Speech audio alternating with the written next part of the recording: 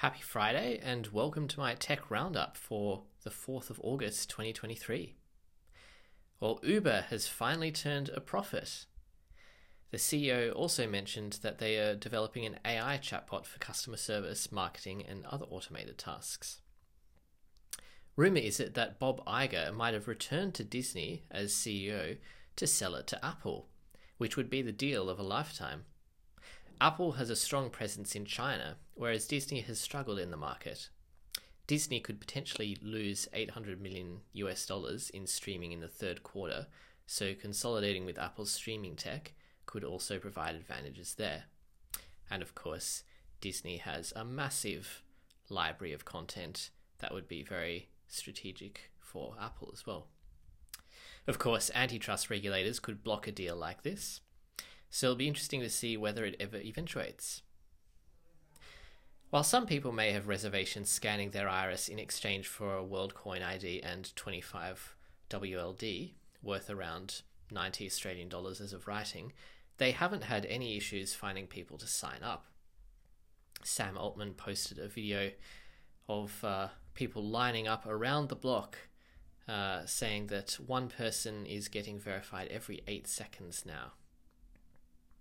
However, Kenya, one of the biggest markets for take-up, has suspended WorldCoin's rollout there over privacy concerns.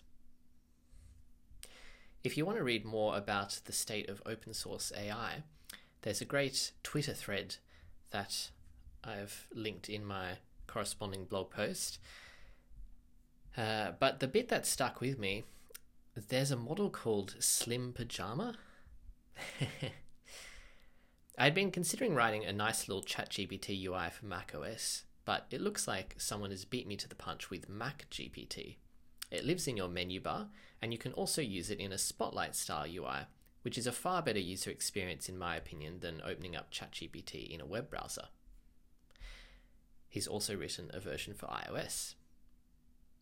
Usage of Stack Overflow, the programming question and answer site, has dropped this year, with many developers now using ChatGPT or GitHub Copilot to answer their coding questions. This week, Stack Overflow announced a pivot into AI, Overflow AI.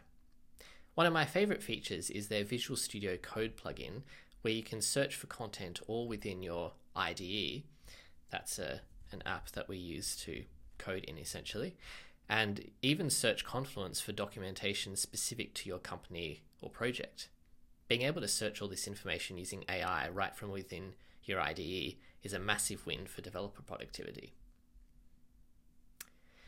$60 million was stolen from Curve, one of the largest decentralized crypto exchanges. They have around $1.6 billion worth of customer assets on the exchange, due to a vulnerability in their Viper programming language, which is used for writing smart contracts. The SEC has filed charges against Richard Hart, the founder of crypto token Hex. This comes as a movie has just been released about him portraying his rather lavish lifestyle, called The Highest of Stakes.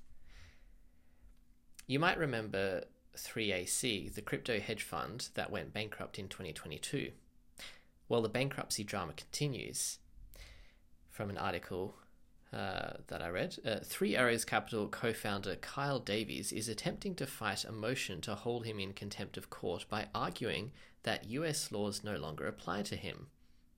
The US-born and raised Davies told a judge in US bankruptcy court for the Southern District of New York on Tuesday that he renounced his US citizenship in late 2020 and no longer views himself as under the jurisdiction of US courts. Interesting. We'll see how that plays out. And for developers, you can now control how objects get represented in the developer console in Firefox and Chrome with custom object formatters. Well, that's a wrap. Have a great weekend.